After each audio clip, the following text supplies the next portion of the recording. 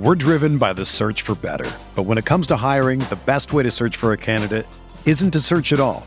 Don't search, match with Indeed. Indeed is your matching and hiring platform with over 350 million global monthly visitors, according to Indeed data, and a matching engine that helps you find quality candidates fast. Ditch the busy work. Use Indeed for scheduling, screening, and messaging so you can connect with candidates faster. Leveraging over 140 million qualifications and preferences every day, Indeed's matching engine is constantly learning from your preferences, so the more you use Indeed, the better it gets. Join more than 3.5 million businesses worldwide that use Indeed to hire great talent fast. And listeners of this show will get a $75 sponsored job credit to get your jobs more visibility at Indeed.com/Blue Wire. Just go to Indeed.com/Blue Wire right now and support our show by saying that you heard about Indeed on this podcast. That's Indeed.com/Blue Wire. Terms and conditions apply. Need to hire? You need Indeed.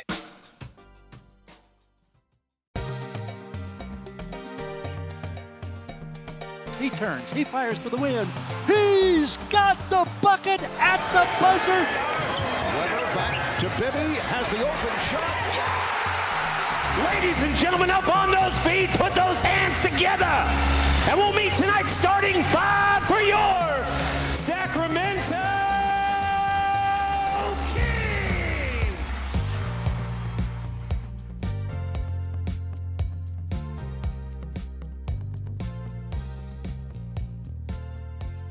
Welcome to the Kings Beat podcast. I am James Ham, your Kings insider for ESPN 1320 and the Kings Beat. Joining me, Mr. Sean Cunningham, ABC 10. What's going on, Sean? James, you know, it was funny. I was coming out of this weekend of just awful Kings basketball, and I was like, all right, the best way is just to move forward, cleanse my mind, and just focus on what lies ahead with this team. And I woke up this morning and I was like, son of a, I got to talk about this team with James today and rehash all of it. So I don't live like me. I mean, I can't, I'm trying, I had a strategy and I just totally blew it. Yeah, we just keep dragging it back up, drag it up. Now, Sean, like, look, we had some good and some bad this weekend. I thought that there was some incredible moments for this team, but also just, you know, a typical Kings moment that reminds you of the team you're covering. And so we're going to get deep into all of that. We're going to talk some Marvin Bagley. We're going to talk Live by the Buddy. I sense a tone there. It's fine. We're gonna dig into Live by the Buddy, Die by the Buddy. Luke King made an appearance. All kinds of good stuff to talk about. But we're going to start with this. Sean, the Kings Beat turned 1 month old. And is there cake? Do we get cake? If I had cake here at the house, maybe I'll have Sarah make you a cake. She is a cake maker extraordinaire. Wow. But yeah, this is a new journey. And to be honest with you, I think all of you, it's been an amazing run so far.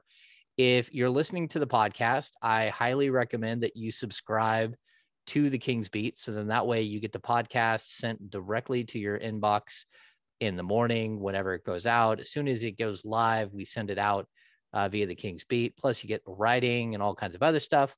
Also for the incredible premium subscribers, they are getting the first Kings Beat happy hour, which is this coming Thursday from 5:30 to 7. If you have not become a premium subscriber yet, I've already sent out the invites. It's going out to these people who have jumped on board and are supporting this new venture. And I'm super excited about that. But we're going to do more of them. And it's going to be something that if you want to jump on board, you'll have access to. But it's going to be a sort of no holds bar hour and a half of people dropping by or staying for the whole time. I think, Sean, I'm going to make an old fashioned or two. And drink an old fashioned or two. I should be right. Like, cause in new situations, you never know, but I should be completely off that day. So I might get, I might kick back a few virtually with, it's always fun. I'm looking forward to it because, you know, it's one thing to do something on TV and have people say, oh, I really like your work. But lately it's been, oh, I really like this podcast. And I'm like, wow, these people are listening to this podcast. So it like blows my mind in the way that, you know, is different from the whole, oh, I seen you on TV, or, you know, I like what you do at ABC 10, or we've seen stuff digitally. It always blows my mind when we start something new and it's like fresh and people are taking notice. So yeah, I'm looking forward to seeing what people have to say, both the good and the bad. Someone needs to roast me. They need to drag me because people are being too nice and I'm not used to it. Yeah, that's awesome. What's funny, Sean, I did TV work for 6 years.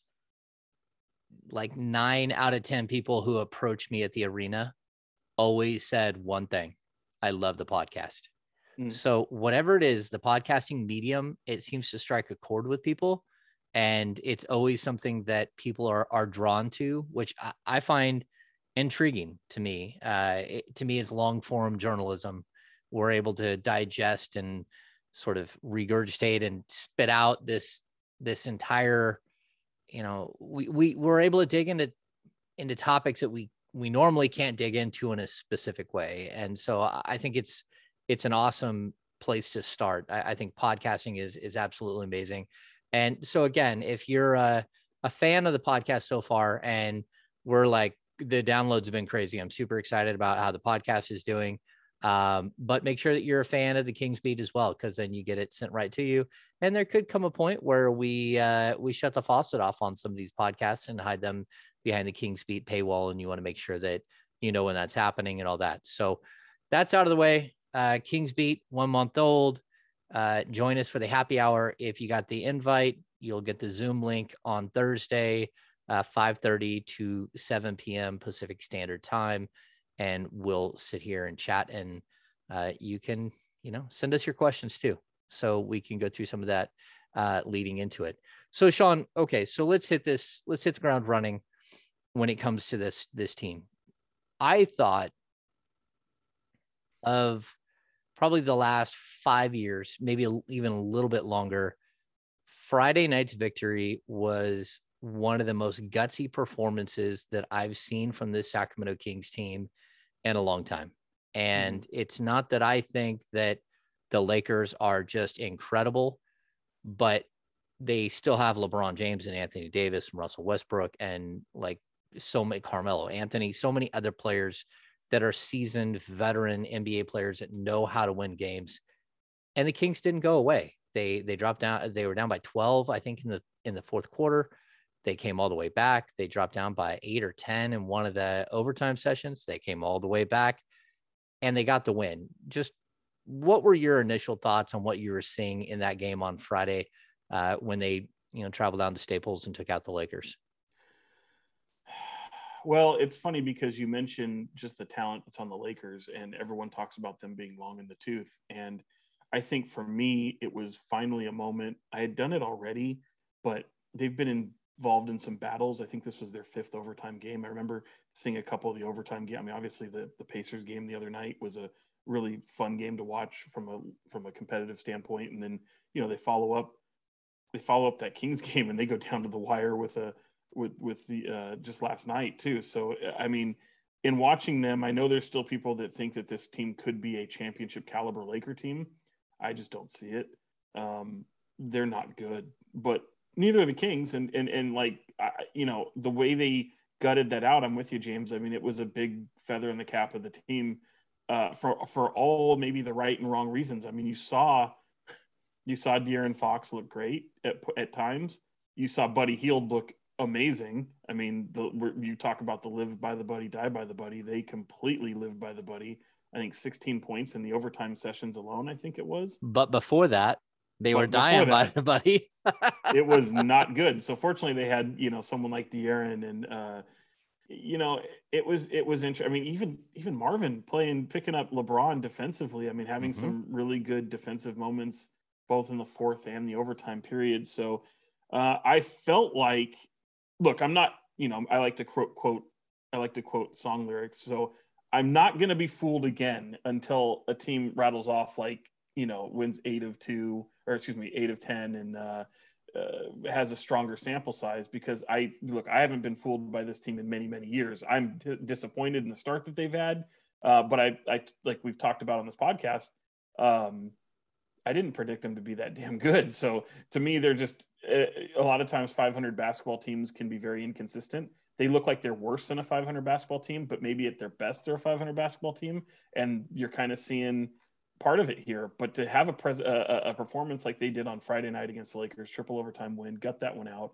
Buddy here hits a crazy shot to get the benefit of some calls. How about that? Kings fans against a Lakers team with just star power, and you're getting the benefit of calls there.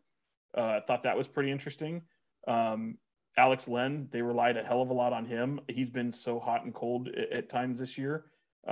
So there's a lot that stands out. I also feel like we're seeing a little bit from Alvin Gentry and maybe his approach. And I do agree the philosophy isn't all that different, but Alvin definitely tinkers, and Alvin is living up to the whole, I don't care what the name on the back of the jersey says. Like, he's just going to go with people who can compete. He's definitely pushing pace. But now all of a sudden we're getting into some really tricky territory because they're 2-2 with Alvin. 2 games they look decent. 2 games they look just putrid.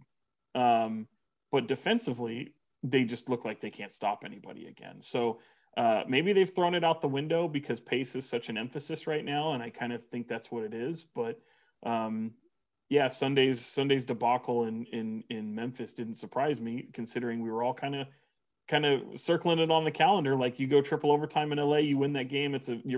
These guys, I'm not saying they celebrated like they won a championship, but it was certainly a merit badge, right? I mean, it was a merit badge for the season and everything that they've been through. And now you got to go all the way across the country to play a Grizzlies team without Ja Morant. I thought we were going to get a game like that, but I didn't think it was going to be quite as bad as we saw. Yeah, it was hideous. I mean, it's absolutely disgusting. So, I mean, I'm not going to mince words here. I mean, to me, it was Kings basketball. Yeah. I mean, it's what this team has been for so long. Like, you can beat anybody and you can lose to anybody. So I don't want to get into the Memphis game quite yet. Let's look at, you said something about Alvin Gentry there. And I want to clarify for a couple of people what my opinion is, at least.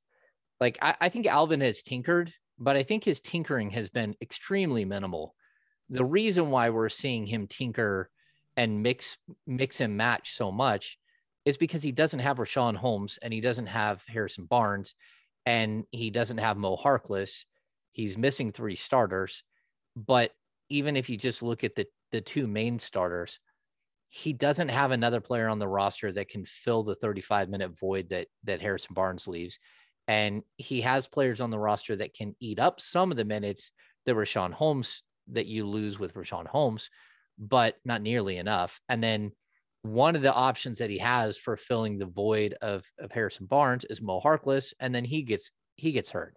So I think we're seeing some tinkering, but I don't want to say, Alvin Gentry is a tinkerer, because I think what he's doing is fair. It's out of necessity. Everything that he's doing right now is fully out of necessity. Playing 12 guys is not ideal. No. I mean, no, it's terrible. I mean, that just shows you how fragile they are when you've got to go 12 deep just to find a lineup that you can put out on the floor. And that's not a good problem, but it's good that Alvin is trying to find something. I think there are positions, though. There are positions where it's okay. Like, if they had a guard go down for a week, they've got enough guards that they can cover up a lot of it. Now, if it's Halliburton, then not having that second playmaker is a huge issue. I think he's even in that instance slightly more important than Fox. But if they have Rashawn Holmes, they've got 3 centers that they can run out there. I think what it has done is it opened the door. So Alvin told us after the first, let me think, whichever game Bagley hit the 3, I think that's when it was. Someone said, does this mean he's going to play more? And he goes, well, no, not really. What this means is that for one night, he played really well and we had an injury and we stuck with him and he played, he played strong and we're able to keep going. That doesn't mean he's going to play all the time. And so I think there's a lot of clarification that needs to happen here with this team at this point. But Sean, just how do you look at Gentry? I mean, are you comfortable with the rotation he's trying to throw out there? I personally, I like that we're seeing Terrence Davis. I like that he's not just giving up on Terrence Davis and saying, okay, like, look, we need you to be better. And so I'm going to start you and you're going to get some burn and I need you to figure it out and find your game. But he's going to keep going and tinkering in that way, I believe. And I don't think it's going to be too far from what Walton was doing, but certainly far enough that it looks slightly different because of the injuries. Yeah, I think I can both, I can give him props and I can also criticize it at the same time, because like I feel like after you win Portland and you go into LA and you win LA, like I probably would have kept the same starting rotation there, if nothing more, just for some sort of continuity there. And it did change. We saw Mezzi back in the lineup at one point, and but he lost Harkless. That's why he did lose Harkless. Yeah. So Mezzi was in there the game before too. Yeah, for sure. And I see it, and it's I kind of, once the Philly game happened, they changed the lineup again, and I understood it. I saw what he was trying to do, especially that Philly game was trash. And I think, we don't talk enough about that with Philly down 5 starters, but it's trash. It was just straight dirty trash. Like I'd almost argue that, I mean, I know we're making such a big deal about the Sunday game because it's maybe so close, but I'd actually think the game against Philly was worse. I totally agree. I totally agree. That one to me is the worst loss of the season. So, to that point, like I would like to see him. I think Alvin looks at his team as, okay, now that I'm here, I need to see about 10 games to really get a feel for this. And I think any roster spot is for the taking for him in his rotation. I don't think he's going to be quite the coach that looks at the other team and tries to make an adjustment so much in his rotations. I think he's going to try to find the group of players that works best for them, and they're just going to go with it. And then, there might be some tinkering as the game goes on, foul trouble, injuries, maybe a guy with an off night.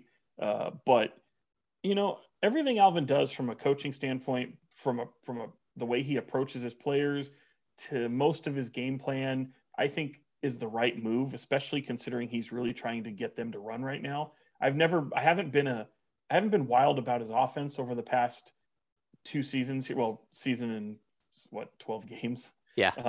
Under Luke, but I haven't been wild about the offense, but a lot of times it's, from what I keep hearing from people, is that no, it just gets broken very easily. Like the ball movement stagnates. It's not supposed to be that way. Like we'll see when Davion Mitchell's on the floor and it's a dribble. And when you have Tyrese Halliburton on the floor, it's completely different because the ball moves. So that's why I was so critical of the playmaking on this team so early on. So I'm me, James, I'm a huge fan of Alvin Gentry and what he represents as a coach and as a man. I don't think you could put Red Auerbach in his prime and Phil Jackson in his prime, and he's going to lead this team to the promised land. But, you got to start somewhere. And I think holding players accountable and being critical to them, both behind the scenes and even a little bit in the media, I think it's warranted at this point. Like, you're not going to lose the locker room. Like, I think we all know that this is a very nice team, and you don't have to criticize guys for missing shots per se. But when you're breaking plays and you're not moving the ball and you're giving up effort on the defensive end and you're just not hustling or running, or you're just completely letting a guy blow right by you on the baseline. I mean, these are moments where he's going to hold people accountable, hopefully. But it's going to be interesting to see how he holds certain people accountable as opposed to others. Yeah, that's a good question. It's funny. We almost haven't had that issue over the last, I mean, you have Buddy Hield who does whatever he wants. And then I would even say you have De'Aaron Fox that for stretches does not play defense, and I think we can keep going at some point. I'll bring this up. After the win against LA, Tyrese Halliburton was very confident. He walked into the media room feeling himself a little. He was feeling himself a little bit, and he took some shots at the media. So and by the way, I was completely okay with it. Yeah. I realized afterwards, I think you thought he was taking a shot at you about his defense question. He was. Because it was funny because he was walking off the podium and I yelled out at him and I said, "Puppy chow, man." And if you weren't at the game, they ran a little in-house feature on the big board Yeah. about Thanksgiving. And it was him and Rashawn, and they're talking about, their favorite Thanksgiving thing. But then he got into puppy chow, which I only know is dog food. And he was talking about how you take Chex Mix and put powdered sugar. And I think here on the West Coast, we know them as like, muddy buddies or something like that. I think that's the name of it.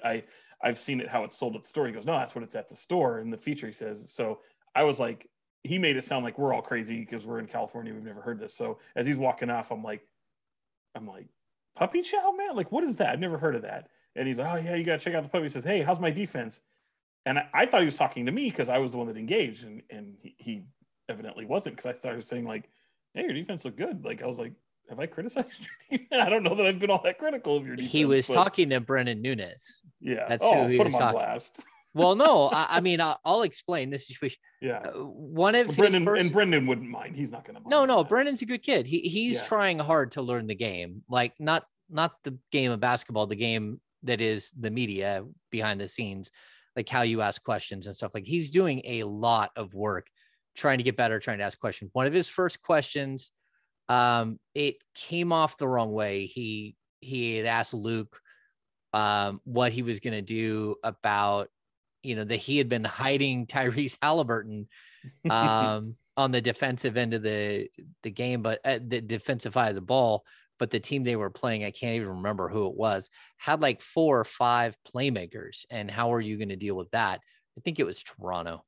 And Halliburton clearly saw that's where that was coming from. Halliburton clearly saw. So then he starts asking that. Now Halliburton's asking. He's like, I'm going to ask every game, well, how was my defense tonight?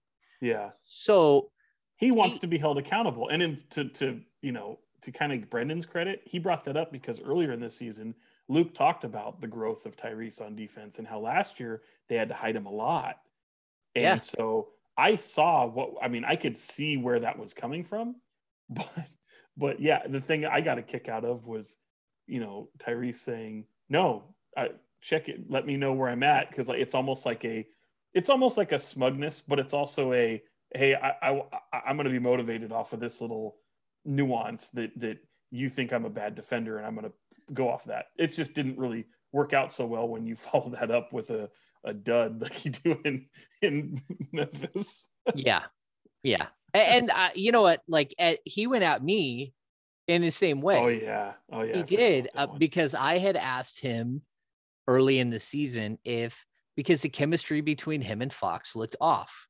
I mean, Fox started out the first 10 games of the season and was not good at all. But if you go back to the first 2 or 3 games, Fox was actually okay. It was Halliburton that couldn't score. Well, like, I want to, like, Ty, if he wants to question us about things like that, like, hey, how's our chemistry look? Well, it looked good tonight, but what about your chemistry on Sunday? Because again, I think it's the 6th time in like 9 games, or it's the 5th time in 8 games since he came back from the back injury that Tyrese Halliburton has scored in single digits. He's not scoring. I mean, we had the one game where he had 9 assists and 0 points. Well, with all the starters out against the Lakers, Halliburton scored 19, but 19 in like 50 minutes. That's where do you think his average should be when it comes to scoring? 15.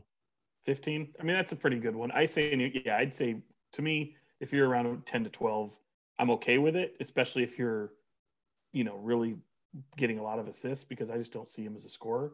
But 15, I think if you could do 15, I'd be through the moon with that. I'm okay with Davion being 10 to 12 for his career. I'm okay with that. I think Tyrese Halliburton is much more creative as a scorer. I mean, he's a 3-level scorer. He can do all kinds of things. So he needs to shoot more. That's it. He needs to shoot more. And it doesn't matter what he wants to say in a press conference. If he wants to ask about chemistry or anything else, it's like, okay, that's fine. You need to shoot more. Like, you are a shooting guard. I like that he admits he's paying attention, though.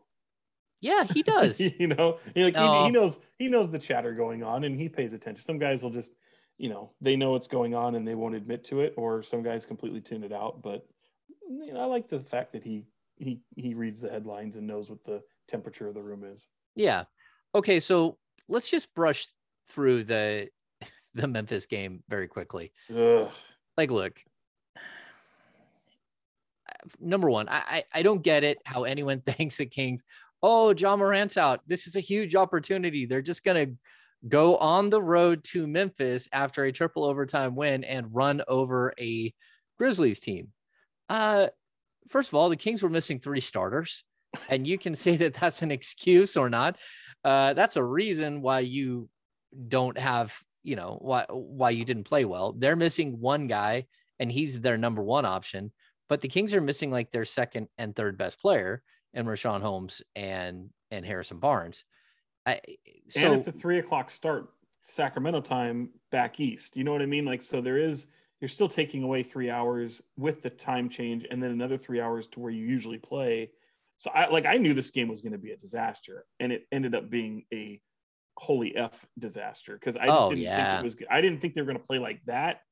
But I knew that like we would see this earlier in the season where the team couldn't shoot, or they'd have defensive problems and lapses, and they still remain competitive. And that was out the window by third quarter. You could even argue earlier. I think they shot less than 32% from the field. I don't know that I've ever seen a game where a team was that bad, but I think it also exposed guys like, like, not to call specific guys out in this game. I didn't think Fox had a horrible game. A lot of people are, oh, he was so bad. I did not think he had a horrible game. The fact is, when no one else can hit a shot, and that means that the defense basically just plays a zone the whole game, right? Then De'Aaron Fox is in trouble. And I think guys like Chimezie Metu got exposed. Like, he was like 0 of 8 from 3 or 0 of 7. It wasn't good. No, but he's not. And everyone they'll look at that rebounding and go, oh, look how productive he is here. Yeah.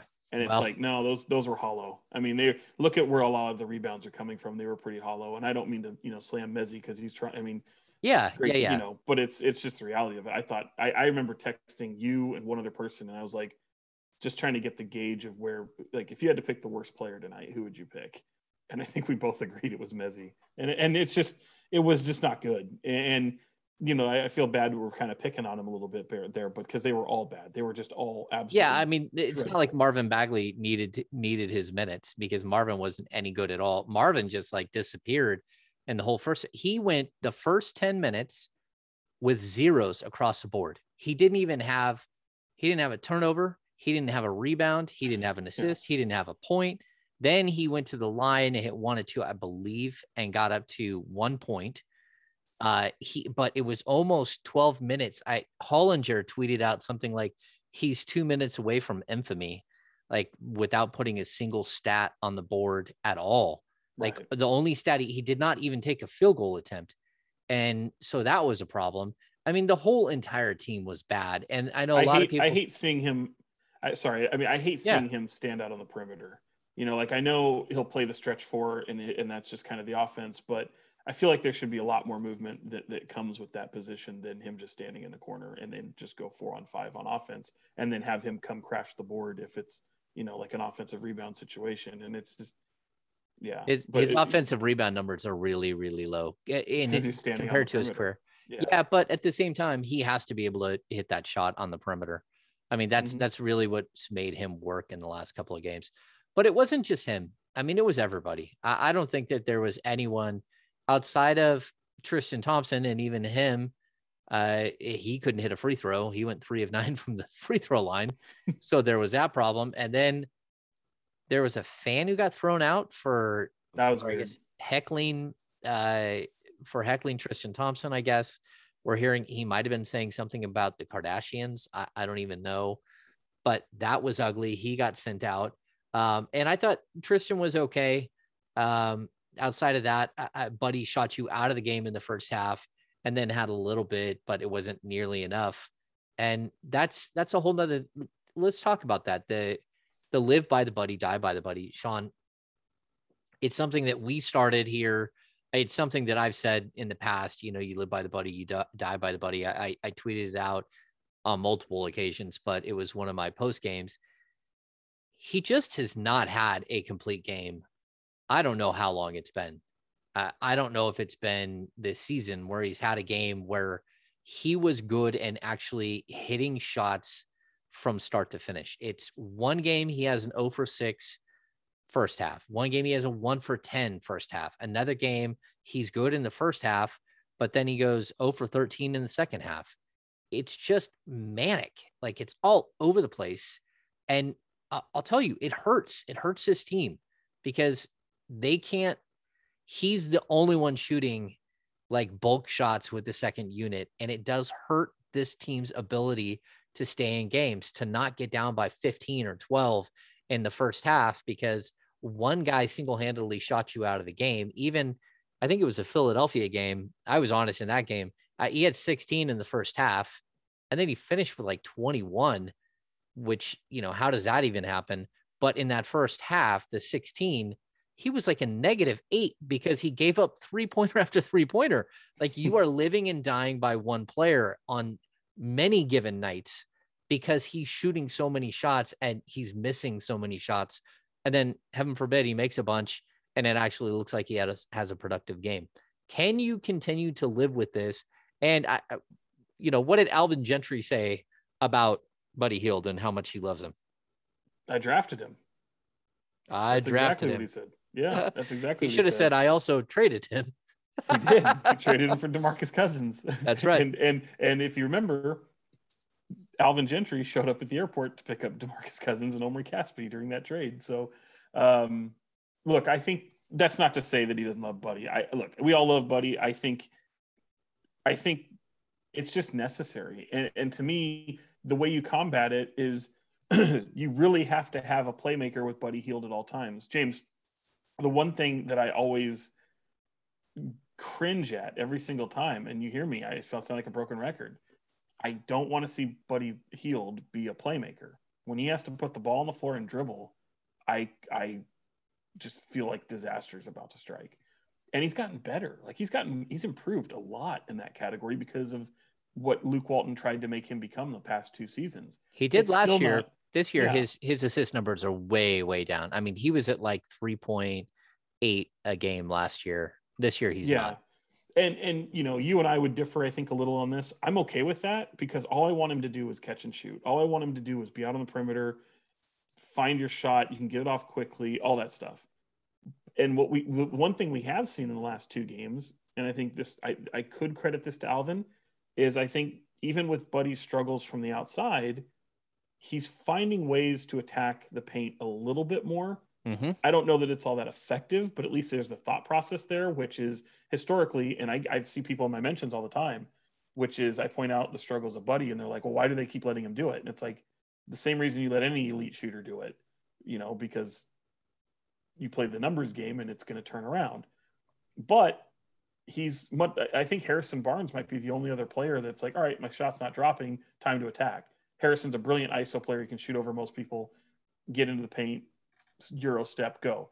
So that's where they really miss Harrison in that particular right there. They miss him so much because he's a run stopper. He gets the ball, he sees it, he goes, it's a 6-0 run. I'm going to get to the basket. Paint. I'm either going to get fouled or I'm going to put the ball in the basket. Either way, I'm stopping the run now. It's the old Zebo thing. Right. And then when you don't have Harrison, this team does not have a single player like that outside of Harrison Barnes. And again, I make it sound like we're geniuses because what have we been talking about we are geniuses, Sean? When they're 5-5 and we're like, look at how great this team is playing at times and in stretches and they're finding ways to win. I said, James, I cringe for that's not me using cringe again. I cringe again for December. What does this look like in December if Harrison, God forbid, gets hurt or goes back to the Harrison we know and I don't want to say hate, but we want to like shake the hell out of him and say, no, fool, shoot. You need to shoot. You need to shoot the ball like 15 times a game, not 8 to 12 times a game. You need to at least hit 50. You have to shoot at least 15 times a game. And Alvin's like, he wants to see his team shoot 100 times a game. I don't know if that's possible. We might see it.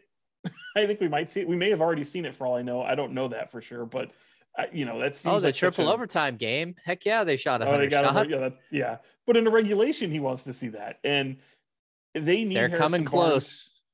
Like even before Harrison got hurt, we're like, where's Harrison Barnes? we had several stretches of games where is Harrison Barnes, and I just hope that when he gets back and gets right from his injury here, this foot sprain, that hopefully we start to see a little bit more of that and see more of Harrison, because they need him on the offensive end. They miss his defense for sure, but they need him on the offensive end, especially when this team is so void of shooting right now. Yeah. Through the 6 games in October, Harrison Barnes is averaging 23.3 points, 10.3 rebounds, 2.7 assists in 37 minutes per game. He was shooting 45.5% from 3, and he was doing a lot of good in the 13 games in November, 34 minutes, 17 points. So down 6.3, 5.7 rebounds, down almost 5 rebounds per game. And his assist numbers dropping 2.7 to 2.3. Even that's not super acceptable. So, like the disappearance, it's not just Buddy Hield I want to harp on. I mean, other guys on this team have these moments where they just vanish for stretches. And it's unfortunate, but it's not just Harrison. It's not just Buddy. It's not just De'Aaron. It's Ty. It's like a lot of these guys have moments where they vanish. We've already seen it this season, where for like 2 or 3 games in a row, Rashawn Holmes like just got nothing. Like he didn't get any opportunity at all, but he also didn't get any rebounds. He didn't, we saw it. What was it? The game against Andre Drummond, where, he didn't have a single rebound in 8 minutes in the fourth quarter. He also didn't get a shot. No shot attempts after lighting up Philadelphia in the third quarter. So I think that's part of the problem. This team does not seem to, you cannot write and pen what each player is going to do. You can't even have a ballpark figure. And I think that's what makes it so difficult for almost any coach. There came a point last season where Fox is, going nuts and he's averaging 25 a game, but people forget that there was a stretch where he's averaging over 30. So where was the stretch where he was averaging 20? Because it's there somewhere, because he ended up at 25 for the season. I can just tell you there's a stretch where it's the whole first 20 games of the season where he just wasn't very good. And now we're seeing that same thing kind of repeat itself, where you hope that he pulls out of it. But this team keeps taking turns, and they just aren't playing as a team. They're playing as like individuals here and individuals there doing things. And I just don't know how or who can fix what's going on. I asked Fox after the Portland game, or maybe it was the Laker game, where I felt like because he had been more impactful of late, especially on the offensive end, which is what they really, look, defense is what it is, but they really need Fox to get going on the offensive end. Mm-hmm. And I felt like I said, do you feel like you've turned a corner, or do you not trust it yet? And he didn't really go either way with it. He says, I'm just playing, right? Like, I'm just, yep. I like the response. Like, that's great. You didn't buy into it, because oftentimes some players will have a great game and then they'll, oh yeah, if things are feeling good right now, and they'll kind of like take it. It's almost like a fool's gold moment so I'm glad he took it to where, because what it told me was, I'm still figuring some things out. And even though I've had some offensive moments, it hasn't really translated into wins yet. So, I do like the response, but I do feel like he's making strides on that. I think he's becoming more like himself. I think the playmaking is still a little not up to par to where I'd like to be. And obviously we know what the defensive situation is.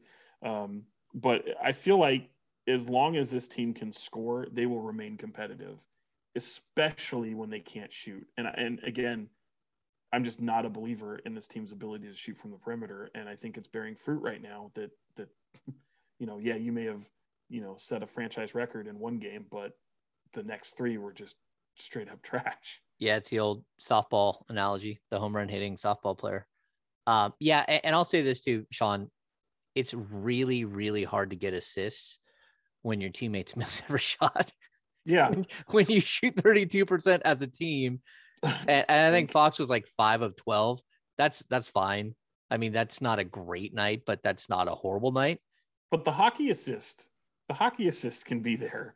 I feel like because, Tyrese ends up seeing the ball so well, or sees the floor so well, and oftentimes sees a play or two ahead of him that, usually sets this team up. That's why the ball cannot stagnate the way it does, unless you have Harrison attacking the paint, somebody like that, or you have Marvin or Rashawn working in the post. Like it can't really do that. And I don't know, man. Like I'm more concerned of the offensive end because I just feel like the offensive end is where you're going to remain competitive.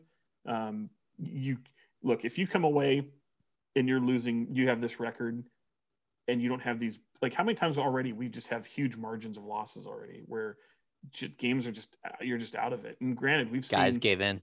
Yeah. And we've seen fight from this team where they're battling back from 20 down to come back and win. We've seen it, but you can't rely on that. You can't rely on that type of effort. But even Sean, a lot of those, if you look back to that first part of the season, a lot of their tight losses were not tight losses. They were games that they rallied at the end and made it look closer than it was. Yep. And made it a 6-point game, made it a 4-point game, and never had an opportunity to win.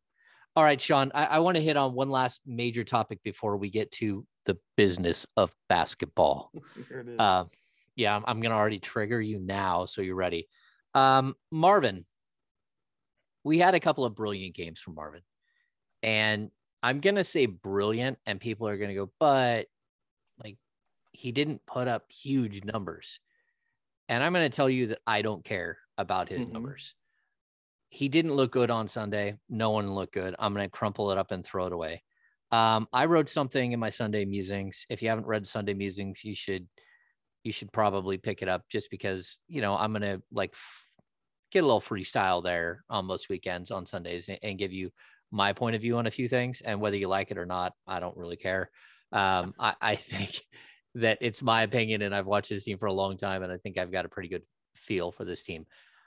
The two games against, Portland and then the Lakers, I thought were two of the best games I've ever seen Marvin Bagley play.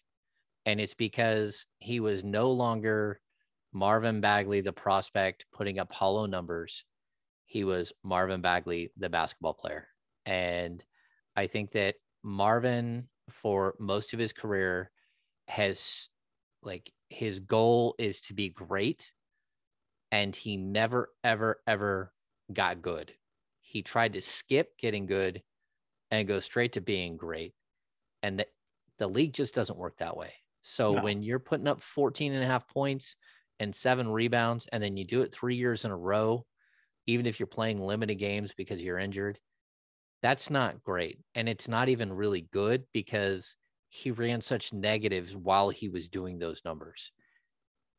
The Marvin Bagley the Kings need is the one that doesn't care about his stats, that does stand in the corner and shoot the 3 ball when he's given the opportunity and spaces the floor. It's the guy that flies in and gets incredible rebounds. Like some of the rebounds we've seen from him in the last week are crazy rebounds. It's the rebounds you thought you were getting from him when he came into the league. And it just hasn't been that way. He's ferocious. He's going outside of his area and rebounding, 10 feet away from where he's starting, 15 feet away from when the ball goes up and he's crashing, he's flying all over. That's the guy. It's the guy that I don't even know how, but that found a way to stay in front of LeBron James and found a way to pester Anthony Davis. And Dame Lillard in that Portland, Portland game. Held his own. Even Dame, right? He held his own. Looking like a ninja out there. Yes, you're the baby ninja. You put up the baby ninja, which I thought was incredible. But you understand what I'm saying. I do. This version of Marvin Bagley is so much better than any other version of Marvin Bagley. And it almost feels like he's given into the process of being good first. I need to be good. And there's still a possibility for me to be good, to be great, but I better be good because if not, I'm not going to be in the league. I got to get to good. I got to get to reliable, and I got to get to dependable, right? Like he's going out and he's playing basketball. And I know that sounds weird to say, but when we've seen him, because I always say he's been behind the 8 ball because of injury, when he comes back, everything looks mechanical. Everything looks like I'm thinking. Everything, I have to think about what I'm doing. I have to think about not getting hurt. Yeah. Right every now, time. He came out. If you remember that game against the Lakers last year, after coming back, he was sensational. He willed them to victory. He was a big part of it. And then all of a sudden they basically weren't going to play him down the stretch, and he sat out. So last season, yeah, when he left, when he left, he came back, played the Laker game. They were on the road. He played another road game, I believe, and then something else happened. Possibly he got hurt again. Injury. He got hurt. Yeah, quad injury or something. And so he in that game, and it's been very similar to since we've seen him come back, even before Luke was gone, where every moment he's on the floor, I don't see him thinking. He's trying to be a good player. He's putting a ton of effort defensively. But what's the one thing you can rely on? He can score, he can rebound, and he can run the floor very, very well. Kid runs like a gazelle. So those are the things that have been most encouraging. He doesn't look like he's really noodling it through. And, I think we're going to start seeing lobs to Marvin. We haven't really seen that yet. We see a lot to Rashawn when he's on the floor. It'll be interesting to see what happens when guys come back and if Marvin will still be that rotational type player. I think under Alvin, if what he's saying is true and he's looking for those moments of who's going to compete, I mean, it's a fresh slate for him. I felt like I've been saying it all year. Like if he's still on this team, which he is, and it didn't come as a surprise to me, but if he's still here, play him. Even if he's not part of your future, it's up to Marvin to earn something at the end of the year, be it Sacramento or elsewhere. And I still, like I've always said, him being part of the rotation is something that I would do based on what you're trying to accomplish. Running the floor, scoring, rebounding, these are all a little bit of Achilles heels, and he addresses them. Now, granted, could Luke Walton depend on him because of injury? He got injured in training camp. There is a sense of earn it, and I do believe in that. So I understood the philosophy. So I'm speaking out of both sides of my mouth, but I'm saying, look, at the end of the day, he's back in the rotation right now because he does these things very well. I think Alvin Gentry realizes it. I think Alvin Gentry sees that there's a need for it, even when they're down a couple players. What does this look like when those guys come back? That I can't wait to see. Yeah. And look, it's still going to be the same type of rotation. Right. Sean's got an alarm going off. It's going to be the same type of rotation when you get Harrison Barnes back, when you get Mo Harkless back. That's because he's going with the veteran guys that know how to do it time and time again. That's what Gentry is going to rely on. That's what coaches who want to keep their jobs do. They rely on veteran players. If the team isn't specifically telling him, like they did in previous years, we need you to start Marvin Bagley. We need you to develop Marvin Bagley because we have to see what's there. That's not what the Kings are doing anymore. It's not part of the plan. And so I think what we're going to see is Marvin has to make his own way. And I think he can, like I've said it time and time again. I don't have anything against Marvin. I think he's a good kid. He did have a moment in the Portland game.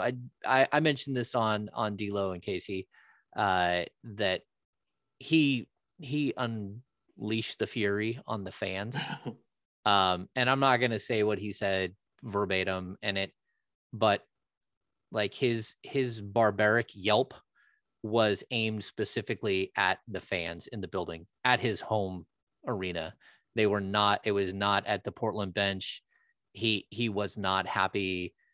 Well, he hasn't been happy with the way he perceives that he's been treated. And some of that is legitimate. I think fans have been hard on him. But some of it is deserved because he's a guy who's asked for trades and who's been unable to quiet the noise that is his dad from the outside many times. So anyway, there was some words said, not to one specific fan, but to fans in general. Well, I think there's a lot of built up frustrations, built up angst. Yes. And you know what? If that's what it takes to unleash all that, I'm fine with it. I don't care. Yeah. Like that's Kevin Garnett used to go out and curse out the fans all the time, both home and away. It's just whatever he used to motivate himself, whatever he used to get himself going and be that psychotic killer on the floor. That was Kevin Garnett. Marvin Bagley is not Kevin Garnett, but I understand it. Like, just go out and do whatever you do, Yeah. It's funny you say that. I remember when I was a kid, I would stay outside the Oakland Coliseum after games, and we get players to sign autographs. Mm-hmm. And you remember Steve Howe, pitcher, the baseball player? Yes. Oh, he did a lot of cocaine. Yeah. Steve Howe was he came over. He was with the Yankees. A's Yankees played, and he came over and he was smoking like menthols in front of all these kids that were waiting. And someone said, "Oh man, you still smoking, Steve?" He goes, I kicked the Coke. There it is. I kicked the alcohol. Still can't kick these ciggies." And he's sitting there smoking. Steve, my kid is 9. In front of all of these people, all of these kids. It's like, man. So I get it. Sometimes players are real and they have moments where they lose their cool. Marvin, I think you asked, and Marvin jokingly said, "Yeah, I was talking crazy. All right, let's get to it, Sean. The business of basketball. You want an injury update real quick? Yeah, let's hear it. All right, Harrison Barnes doubtful for Lakers on Tuesday, and Maurice Harkless will be questionable. The 2 G League players, Kada and Woodard, will be out. But no Rashawn Holmes is not there. Not on Holmes that list, is back. So. Holmes is back. There we go. The non-COVID illness looks like it has gone away. So you're getting this live as it's happening, except for you're not going to get it till tomorrow when the podcast posts. So you'll hear this on Tuesday. We're not posting this. Maybe I'll do it late Monday night. We'll see. But yeah. Okay. So the business of basketball. Before we came on, I told Sean we're going to be somewhat brief in this. But DeMarcus Cousins is back in the league. DeMarcus How Cousins. about that? Boogie back. Boogie is back, and he signed with the Milwaukee Bucks on a non-guaranteed 1-year deal for probably the remainder of the season if he's able to stay healthy, if he's able to stay out, if he's able to fulfill his side of the bargain. And that brought me to Sean. We talked about didn't we talk about the Drake situation, the George Karl Drake situation? I think we brought terrible. That up. But let's hear, what is your favorite moment from DeMarcus Cousins over the last, because he was in Sacramento for 6.5 seasons. It coincided with my first season. My first player I ever sat down and interviewed for a one-on-one was DeMarcus Cousins as a rookie, which is crazy. But what's your favorite moment from him? I like the spontaneity of this because I didn't really prepare this, but just the ones that really kind of pop out and come to mind. I mean, first of all, I got too many great moments with DeMarcus. I think to me, there's 2 that really kind of pop out. I mean, one, the community stuff is just great. Seeing him as a 6'11" Santa Claus in a Walmart is just always fun, especially considering, you see DeMarcus Cousins one way on the basketball court and around people in general. I think DeMarcus always tends to have his guard up a little bit. He's kind of a little bit shy in a way, but when he's around kids, it's like, it's 100 times different. It's just 100 times different. And so that was always my favorite. Is anything. I remember I took I spent an evening one time of him going door to door. I had this great feature that I turned out of it, and we aired it at Channel 10. And I went with him. He went to all these door to doors with families from all over Sacramento, and they were part of various group homes and church groups or charities or centers for fathers and families, anything that these organizations that the foster homes with. Yeah. Well, yeah, that not all were foster homes, but all of them are just like, these are literally, you're going to an apartment building, you're going to a house in a rough neighborhood, you're going to even a house in a nice neighborhood, but they have like really awful circumstances. So there's some families that have been kind of identified. And I mean, look, you see those movies, the cliche where there's, an athlete who goes to a children's home or a hospital, or, you see that Babe Ruth story, and it's the kid wants you to hit a home run, and he's, this kid might not make it, kind of a thing. Right. And it's those things. I mean, while it's great, it really kind of takes a lot out of somebody. I mean, this is some really real world depressing, like, oh man, really just eats up your heart to see people go through some of the things they do, and always put smiles on kids' face. I remember there was one in Sacramento, and we went to this one household where the grandmother's literally like sleeping on the floor, and she has so many many family members in the house, and we're in this house for about, usually we were in there for about 5 minutes, drop off some goods, say hello, interact. We stayed there for about 20-25 minutes, and these kids are dancing, showing the newest dance moves that if only TikTok was available then. I mean, this is exactly what they were doing, and showing DeMarcus how to do these dances. So that stuff always takes center stage. All of the community work that any player does, especially that when they want it, when they have their heart in it and they want to do it. And that was DeMarcus. So off just basketball related, man, and there's so many. I think USA Basketball, following him's journey with USA Basketball, was always among my favorite. The year where Rudy Gay was there with him and Willie Cauley-Stein was on the select team. And I'm interviewing DeMarcus about his time with USA Basketball, and Rudy just interrupts it with this head smack to the back of the head. And I've got video of it. It did really well socially. Maybe I'll share it again at some point so people can see it if they haven't. But if you do a deep enough dive on my Instagram, Sean.Cunningham on Instagram, you'll be able to find it. But I'm talking to DeMarcus, and all of a sudden he gets smacked in the back of his head, and he just turns like he's like who the hell did that? But I'm going to F up whoever did it. And Rudy literally looks at him and shoots him a glare like, yeah, it was me. And like, what are you going to do about it? And he sees it's Rudy, and he just starts laughing. And it was, a really great moment. Even when DeMarcus came out, when Isaiah Thomas and DeMarcus loved each other off the floor. They might not have been the best teammates on the floor because they both kind of dominated the ball.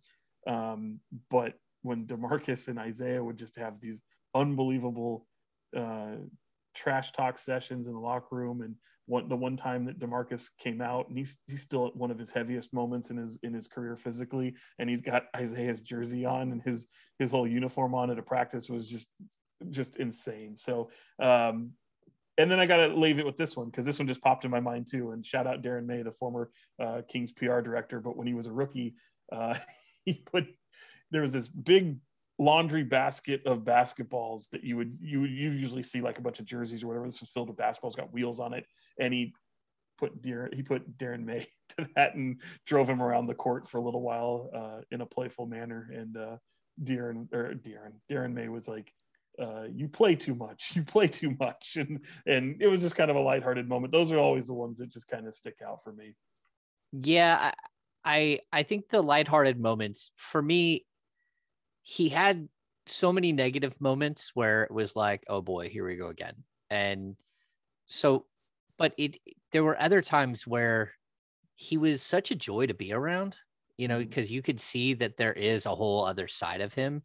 And I think a couple, number one, the game he got thrown out of, and then he came back into, yeah, he got thrown out, and then they called for DeMarcus. I think Scott Moak came over the PA system. Somebody go get DeMarcus Cousins. Yeah. He came back out, and you could clearly see that he was rubbing his eyes, like his eyes were wet. He was very upset with what had happened and like lost it. I think that was one moment.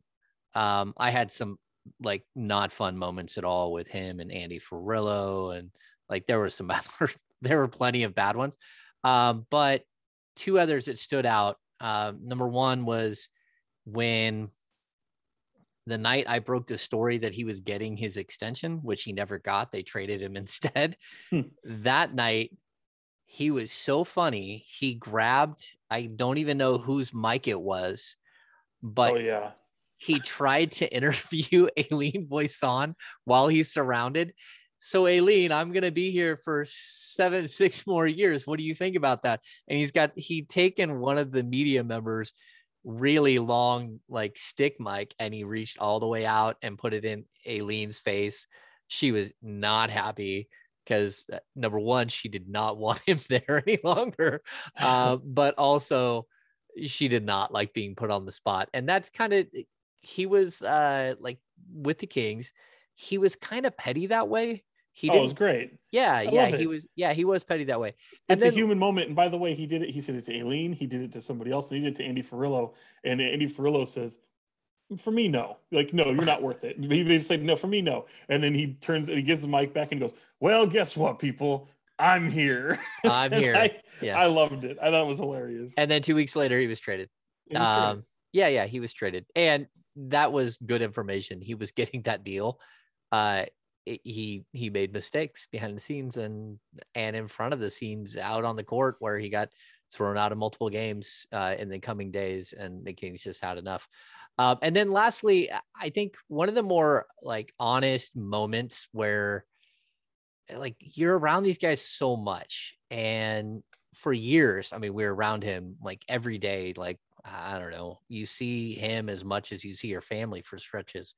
But I was at the finals in Toronto, and he was in this big media scrum, and he was not dealing with, he had not had to deal with a ton of media. Sometimes at All-Star weekend or something he would, but really, Sacramento media isn't huge, and he looked overwhelmed. There was probably like 40 or 50 people lobbing questions at him, and I was over to his side and I went to ask a question, and as soon as he heard my voice, his head shot to the side, and he just had this moment of, oh, thank God it's someone I know.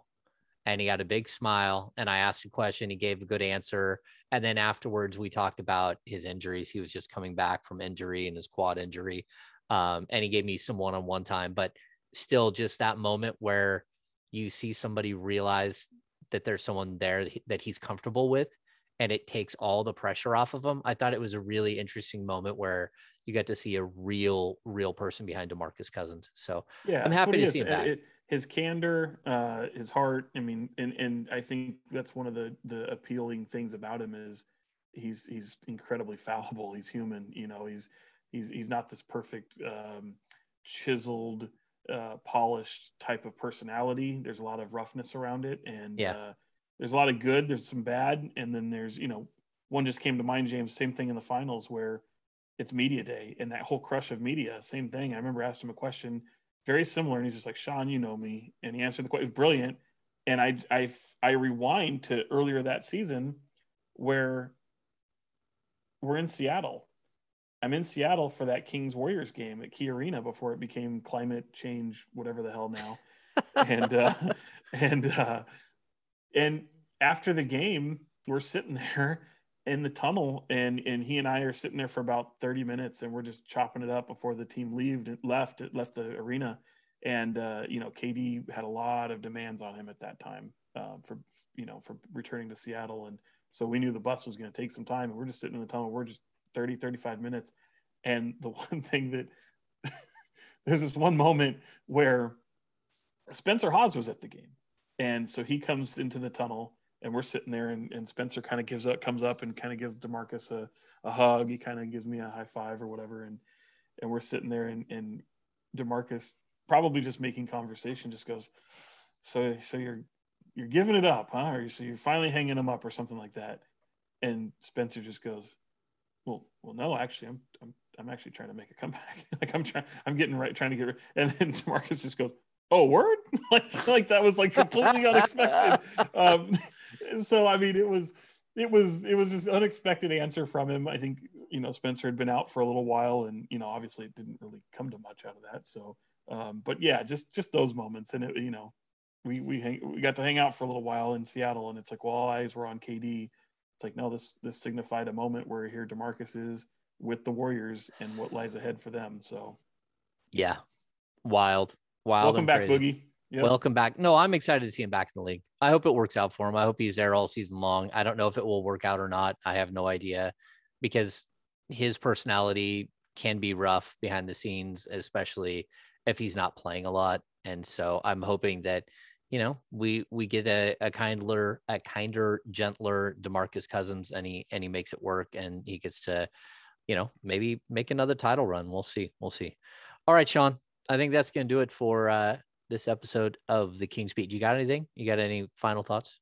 I'm going to frame a tweet by Halsey, the pop singer, who I have a major crush. In fact, we're not on. I heard about it. Not using. I may have seen this. She's behind my back over here. But yeah, she has her own basketball account. She's a diehard Laker fan, and she it's Halsey and one or something like that. And she's a huge Laker fan. She was courtside the other night with the Pistons. And I think I'm going to frame this tweet that she sent out, even though it isn't about me. But Cade Cunningham came barreling towards her at a point at her midcourt seat. And if you saw it, I retweeted it. I had too many people. They know me too well. Too many people sent it to me. And it might be the best thing I've seen in a while, because with her saying Cunningham came barreling into my lap. Oh, she says, guys, I wish I had the video of Cunningham barreling into my lap. LOL. I said, yeah, me too. There it is. There it is. Sean's celebrity crush. One That's of right. many.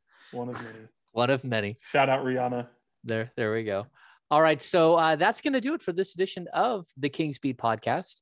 Once again, don't forget, we're going to have the Zoom happy hour on Thursday from 5:30 to 7. Super excited. Hang out, ask questions. Sean and I will tell stories. I don't know, you'll get to see more of my bar. I don't know. We'll have a good time. So thanks and that is for all of our premium subscribers so far. So really excited about that. If you're not already a subscriber to the King's Beat, jump on board. We're doing amazing things here, having a good time, talking basketball. So again, for Sean Cunningham, I am James Ham. Thanks for tuning in to the King's Beat podcast. We'll see you later in the week.